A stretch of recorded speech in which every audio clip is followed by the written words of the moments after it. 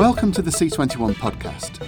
Today we hear from Kasia Jablonska, Head of Digital Distribution and Monetization at Endemol Shine, Chris Bonney, CEO, and James Derry, Head of Scripted at Cineflix Rights, and the husband and wife duo behind fledgling Yorkshire-based drama and documentary producer Factual Fiction, Emily and Tom Dalton, all of whom have been tackling COVID with a raft of creative strategies. My name's David Jenkinson. Thanks for listening. Endemol Shine Group recently launched theme channels comprising its own entertainment content on TV maker Vizio's ad-supported platform Vizio Smartcast and set-top box company Roku's AVOD service in the US. Kasia Jablonska, Head of Digital Distribution and Monetization, told Karolina Kaminska about the Prodco's strategy in creating a new revenue stream with the channels and how the coronavirus pandemic has confirmed the success of its strategy. Endemol Shine digital team is pretty young. We've been around for about only 3 years. We work really close along the more traditional content licensing team.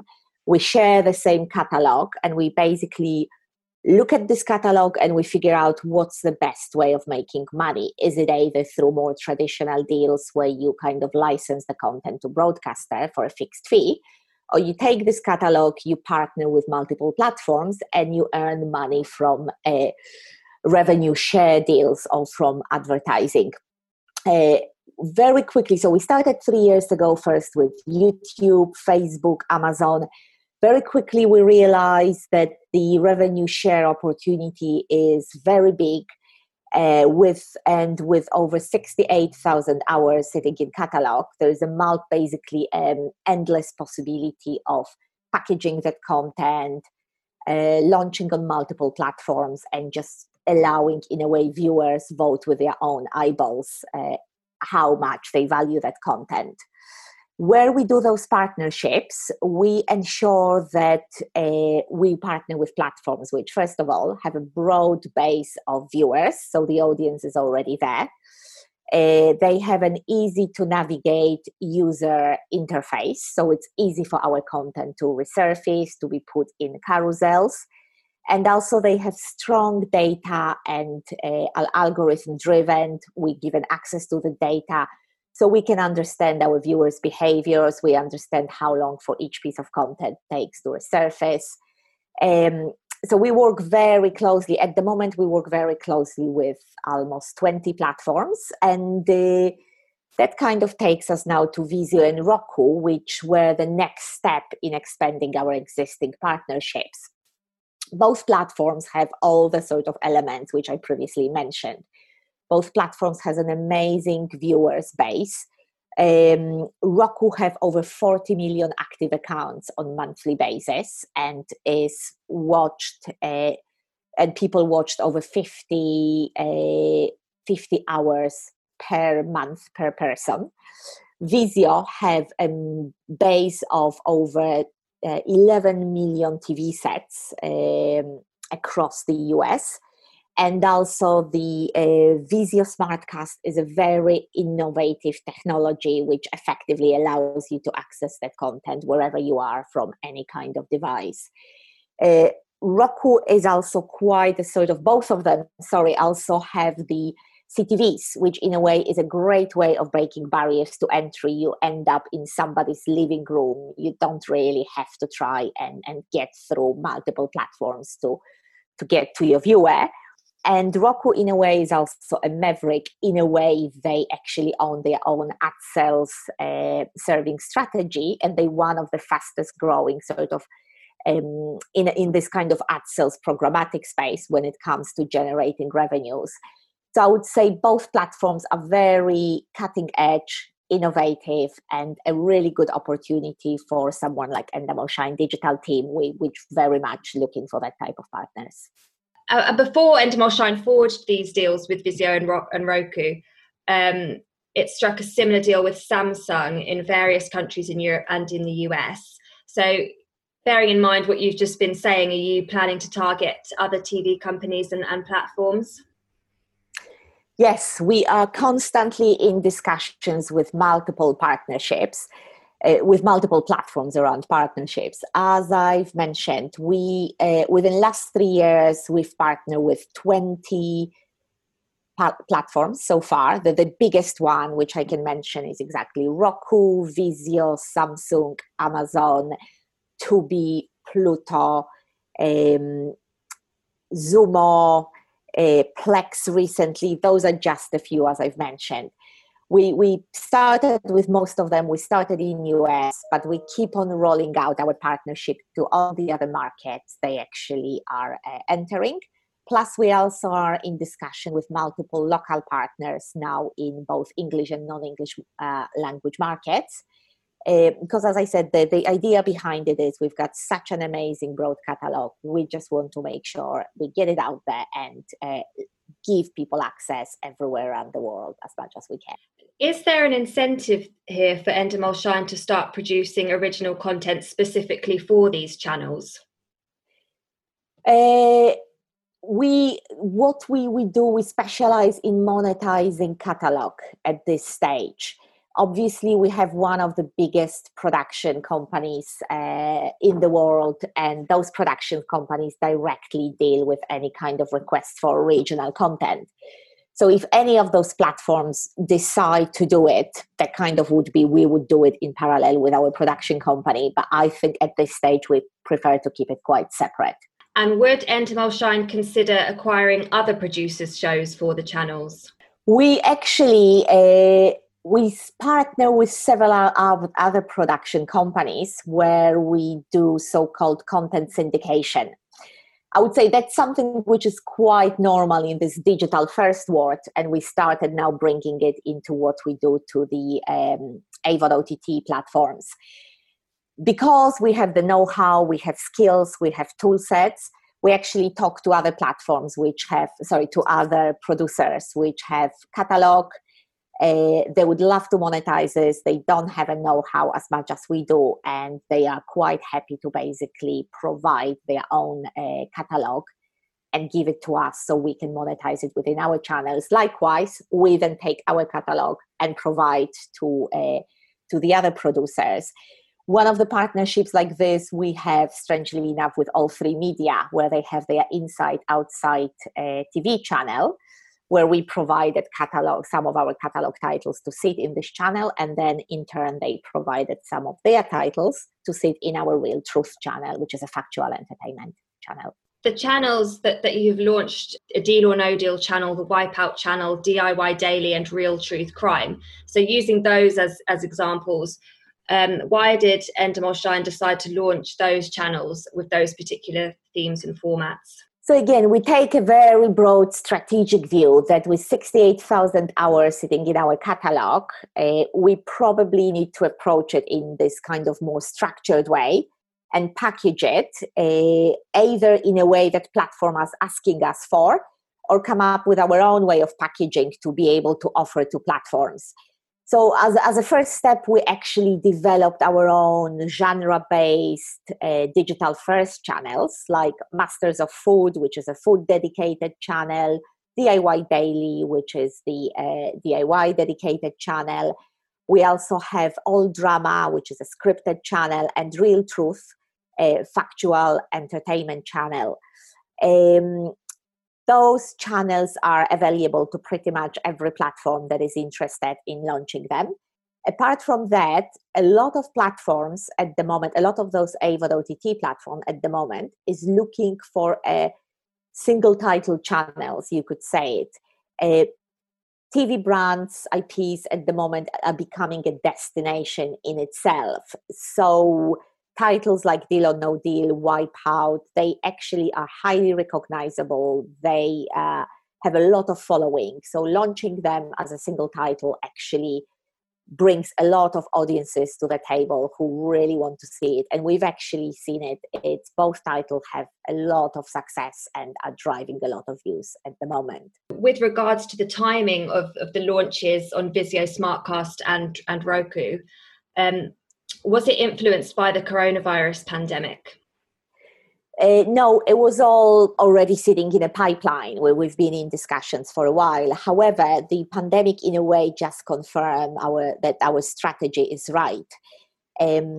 Apart from, so on the back of launching this channel, we actually have a very tightly run digital media ops team sitting in-house, which basically brings files from vendors, creates digital copy, which we store centrally in the cloud, and then we distribute it to all the other platforms.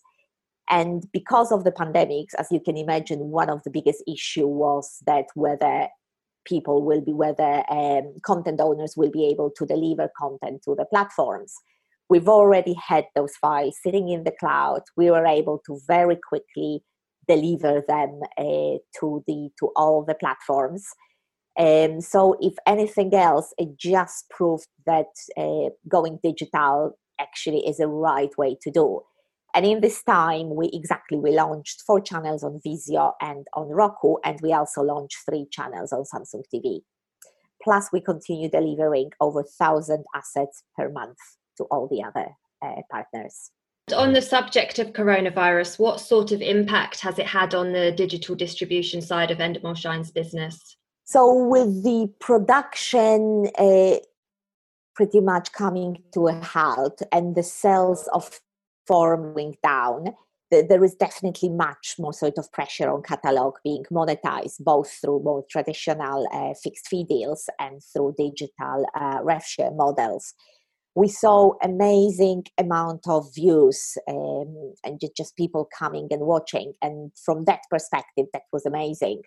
However, obviously, there was also a risk associated with advertising as the advertisers pulled out from the markets for a while.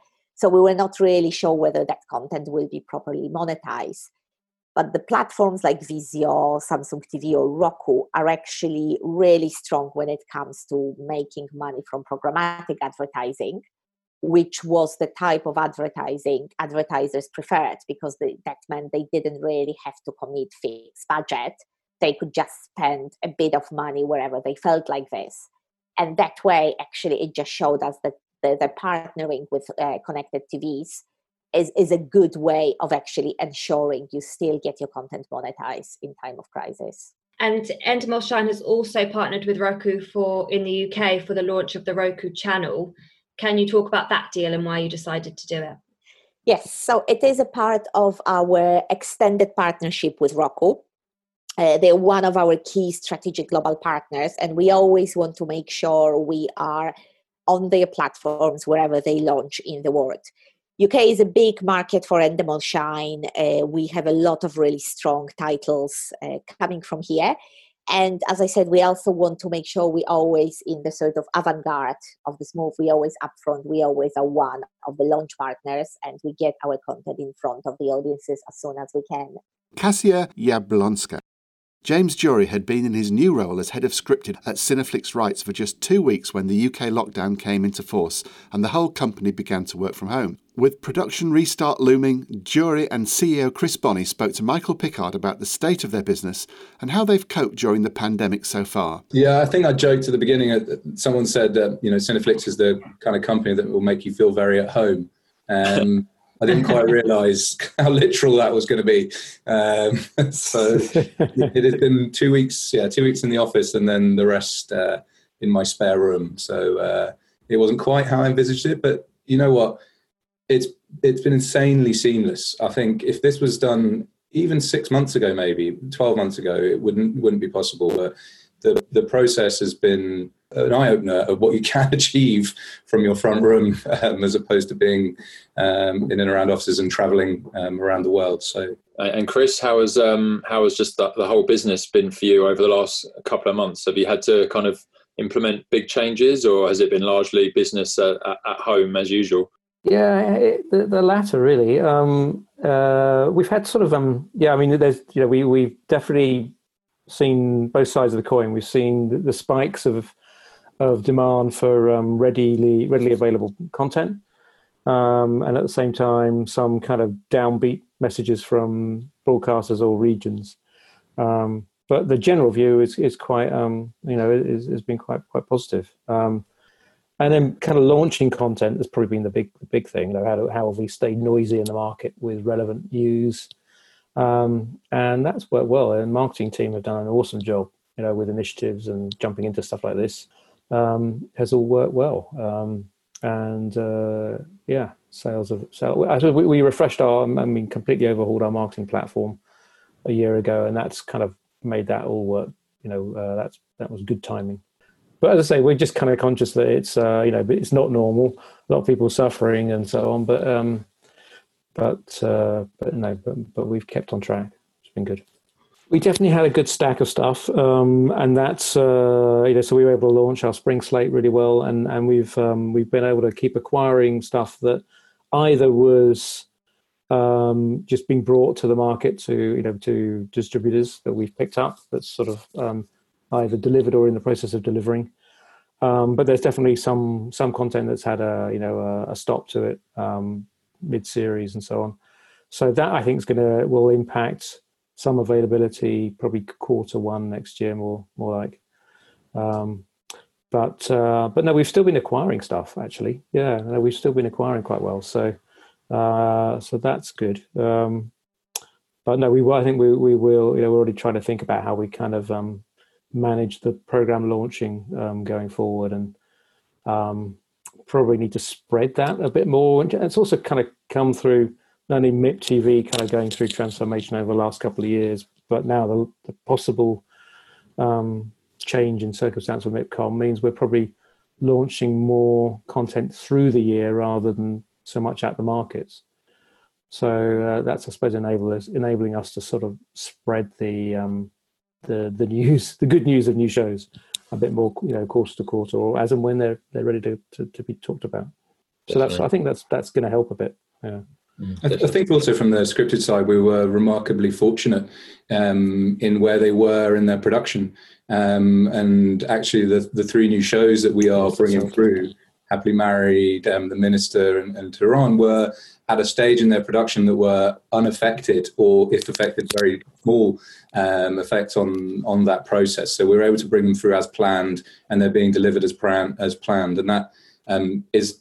We'd love to say fantastic foresight, but sometimes we were very lucky in that was the case, and all three shows have been unaffected by the COVID hiatus. Yeah, no, I was lucky enough to join the Minister kind of launch with the talent, and got to speak to them afterwards, albeit my internet was playing up a bit that day, so it wasn't as seamless as interview as I would normally have expected. But no, I thought that worked really well, and I think you're definitely seeing that might be something that people turn to, like you say, as maybe people step out of the market cycle, or we'll see what the market cycle is over the coming months. But I mean, James, what are you kind of hearing in terms of now people are starting to get back into production and sort of taking those plans off ice? What are you kind of hearing from the scripted industry about how things might move forward from here? It's very territory led, and guidance from the producer alliances, as far as I can tell. I'm hearing everything from as early as end of June and beginning of July to getting productions up and running. I still think there are the problem for a lot of productions will have is this new line on their production budget, which people are talking about it being around 20% of budget in some cases.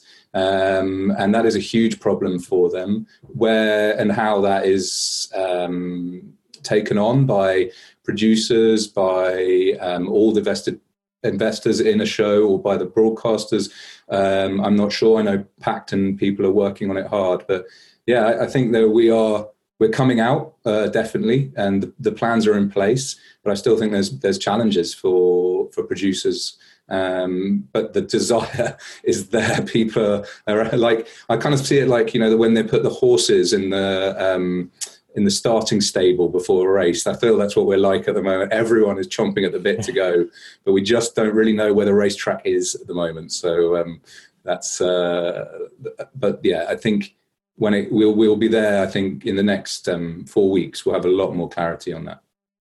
And has your kind of, I guess, development process changed over the last couple of months in terms of acquisitions or original productions? I guess for you and Chris, are you both looking at changing the way you work, at least in the short term, or making sort of more fundamental changes going forward?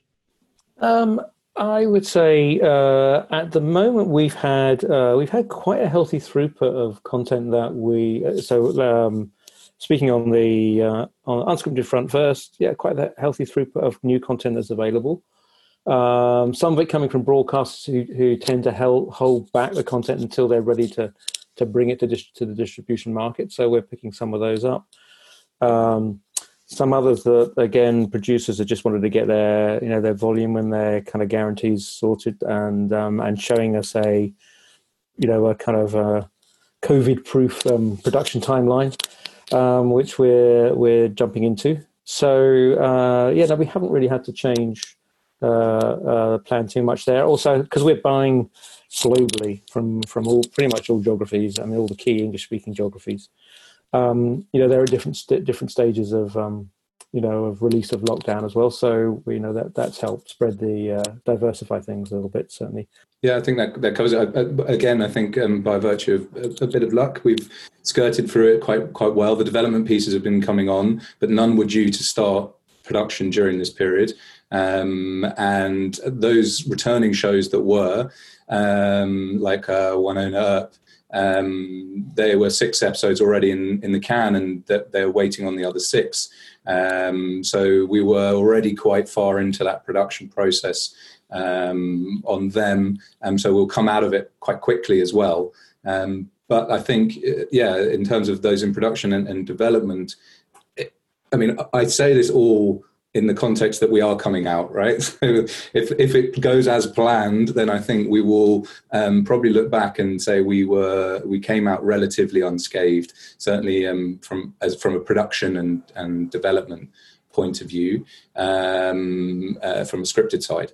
But of course, if we do have if the hiatus lasts longer and there's a sort of concertina effect on production, I think we're all slightly in the unknown, because there is obviously limited resources on talent, limited resources on studio space, on location, on everything, and we just hope that this is the start of the end of lockdown and we can get on with what we do best. No, definitely. You mentioned, there were some challenges facing producers going forward. Are there other challenges specific to your business, or specifically the distribution business, that you kind of see coming, 2, 3, 6 months down the line? The COVID situation is quite an interesting one. I think it's a bit of a double-edged sword, really, but from a distributor's point of view, because it's clear that there is a demand for content across non-scripted and scripted, because the schedules there were spaces in the schedules which were caused by production hiatus or various other issues, whether it's live shows, sport. So there was obviously opportunities within that for distributors. But equally, it is well publicised. The advertising revenue was hit quite hard, and that obviously had an impact on budgets. But so I think the line that you skirt between those is a fine line. We certainly have felt the former, in that the demand for content has been strong. I'm still kind of not sure whether that is caused by the COVID situation, or this sort of the alchemy of also the launch of new platforms at exactly the same time. And if you think, in this period, we've had Disney Plus obviously launch, we've had HBO Max, Peacock launch, Salto is about to launch last week, BritBox had a soft launch early last year, but really it's now coming into its own. So we've got all across the international market these new platforms, which whether we were in the COVID situation or not, would have had an impact on us distributors. And in particular, in distributors, you have content that is ready to air. So I think that's I'm not convinced on where if what the impact would have been with or without. But we've been very lucky as a company. We've I would say we're well positioned, as I said, with the shows that are ready to air. And the new shows, we have benefited from the new entrants, like Happily Married. We recently announced was bought by Salto in France. They're one of their first acquisitions. We are due to announce a few more shows with new entrants into the markets in North America and in other markets as well. So I think we have benefited from from the new entrants as much as we have from having content ready to air. And it chimes with some of the deals we've done with the more traditional linear broadcasters, like the CW and Channel 4 for the Coroner. I think it's been challenging without a doubt. The phone calls that you have with buyers, there are definitely challenges for them, but at the same time, there are opportunities within that. And do you see that changing now? Was that initial kind of rush for maybe library content, 2 or 3 months ago? Is that now evolving, and the buyers are maybe, got more time, I guess, and more breathing room to think about what they might want from you, sort of coming up? I think they're probably now, after that kind of immediate search for slots that need filling, they're now kind of looking perhaps more conventionally, timing-wise, at the new slates that are on the market from the spring slates. And making those decisions. So we are getting kind of, feedback and pickups on the newer stuff. This is a sort of time you generally expect for that you get into June, and they're looking to kind of use the budgets that are available for for their kind of spring pickups. Yeah, I mean, there's kind of all sorts of questions about, we normally see a lot of parts of Europe sort of thinking, okay, it's summer holidays, and particularly the Southern Europeans sort of making plans to disappear for a number of weeks, but all those travel plans are slightly different from usual. So, we'll see in time whether there'll be a little bit more availability of buyers through the core summer months. I think there'll be also an interesting impact in the fall season out of the US, because obviously the May screenings sort of have happened, and the outcome of that is still inconclusive, but I'm not sure there will be as many shows launched in the fall in the US as is traditional, and so it'll be interesting to see what impact that has on the international market. I won't want to make projections on that, but there are still, I think, the impact of the COVID situation. I think there are some longer streams even once we come out of it, which will be interesting to see what that is for distributors across international distributors across all markets. James Durie and Chris Bonney, the husband and wife duo behind fledgling Yorkshire-based drama and documentary producer Factual Fiction, Emily and Tom Dalton, launched their business during lockdown. They told Nico Franks about how to kickstart a Prodco during a pandemic, the response of UK broadcasters to the crisis, and why it could accelerate the change already being seen across the UK industry when it comes to regional TV production outside London. So I'm Emily Dalton. I'm co-founder of Factual Fiction. I'm Tom Dalton, and I'm another founder of Factual Fiction. There's 4 of us in total. And so Factual Fiction is a relatively new UK production company on the scene. Set up in, I guess, what we'd call interesting times. Could you tell me a bit about the foundations of the company and what it's been like setting it up over the past few months? Yeah, well, I was running an indie under the Endemol Shine banner for many, many years, so I learned a lot about running a company. It was nice to be able to make mistakes on someone else's dollar, if you like. And Tom and I had talked about working together, but never done it. And Tom's got a background as a producer and writer. And then just by accident almost, we ended up working on a project for Channel 5. It was a scripted drama which Tom wrote. It came about really because I was going to a meeting and didn't have any ideas and asked Tom if he had any. So I ended up pitching one of his ideas and it was commissioned, and we really enjoyed it. Really enjoyed working together. It's not a job that you leave in the office anyway, as anyone who works in telly knows. It's something you bring home and bleeds into the rest of your life. So it felt very natural and normal to work together, and we're both absolutely smitten with film and TV. So it's something we talk about anyway at home. So we did these 3 dramas for Channel 5, 3 90-minute standalone films across, was it over 2 years? And it just felt like the natural graduation from that. Things were changing at Endemol anyway, and I had sort of reached a crossroads and had to decide what I wanted to do next. So we felt with the increase in regional funding was the sort of catalyst, because we both have lived in Yorkshire before and wanted to come back up here. Never been able to do it before because there just wasn't enough telly work or enough of an industry. And now obviously with the support from Channel 4 particularly, but all the other broadcasters, it felt like lots of things coming together at the right time. So we were enjoying working together. We wanted to be regional, and then we got this opportunity for some funding. So there's been a tremendous amount happening in the north of England, and particularly Yorkshire and Leeds.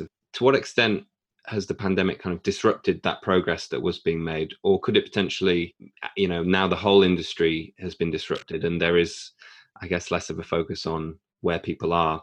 Yeah, that's the key point, I would say, that less focus on where people are. I mean, we're not back into production yet. So, I mean, we're talking about development, we're talking about writing or whatever it may be, but still you see that sort of, that breakdown of the traditional way of working doesn't lead to the wheels falling off. And so I think that must represent some kind of fundamental shift. The interesting thing will be, what do people want? I mean, that's kind of fascinates me, because personally, I've never worked, that's not entirely true.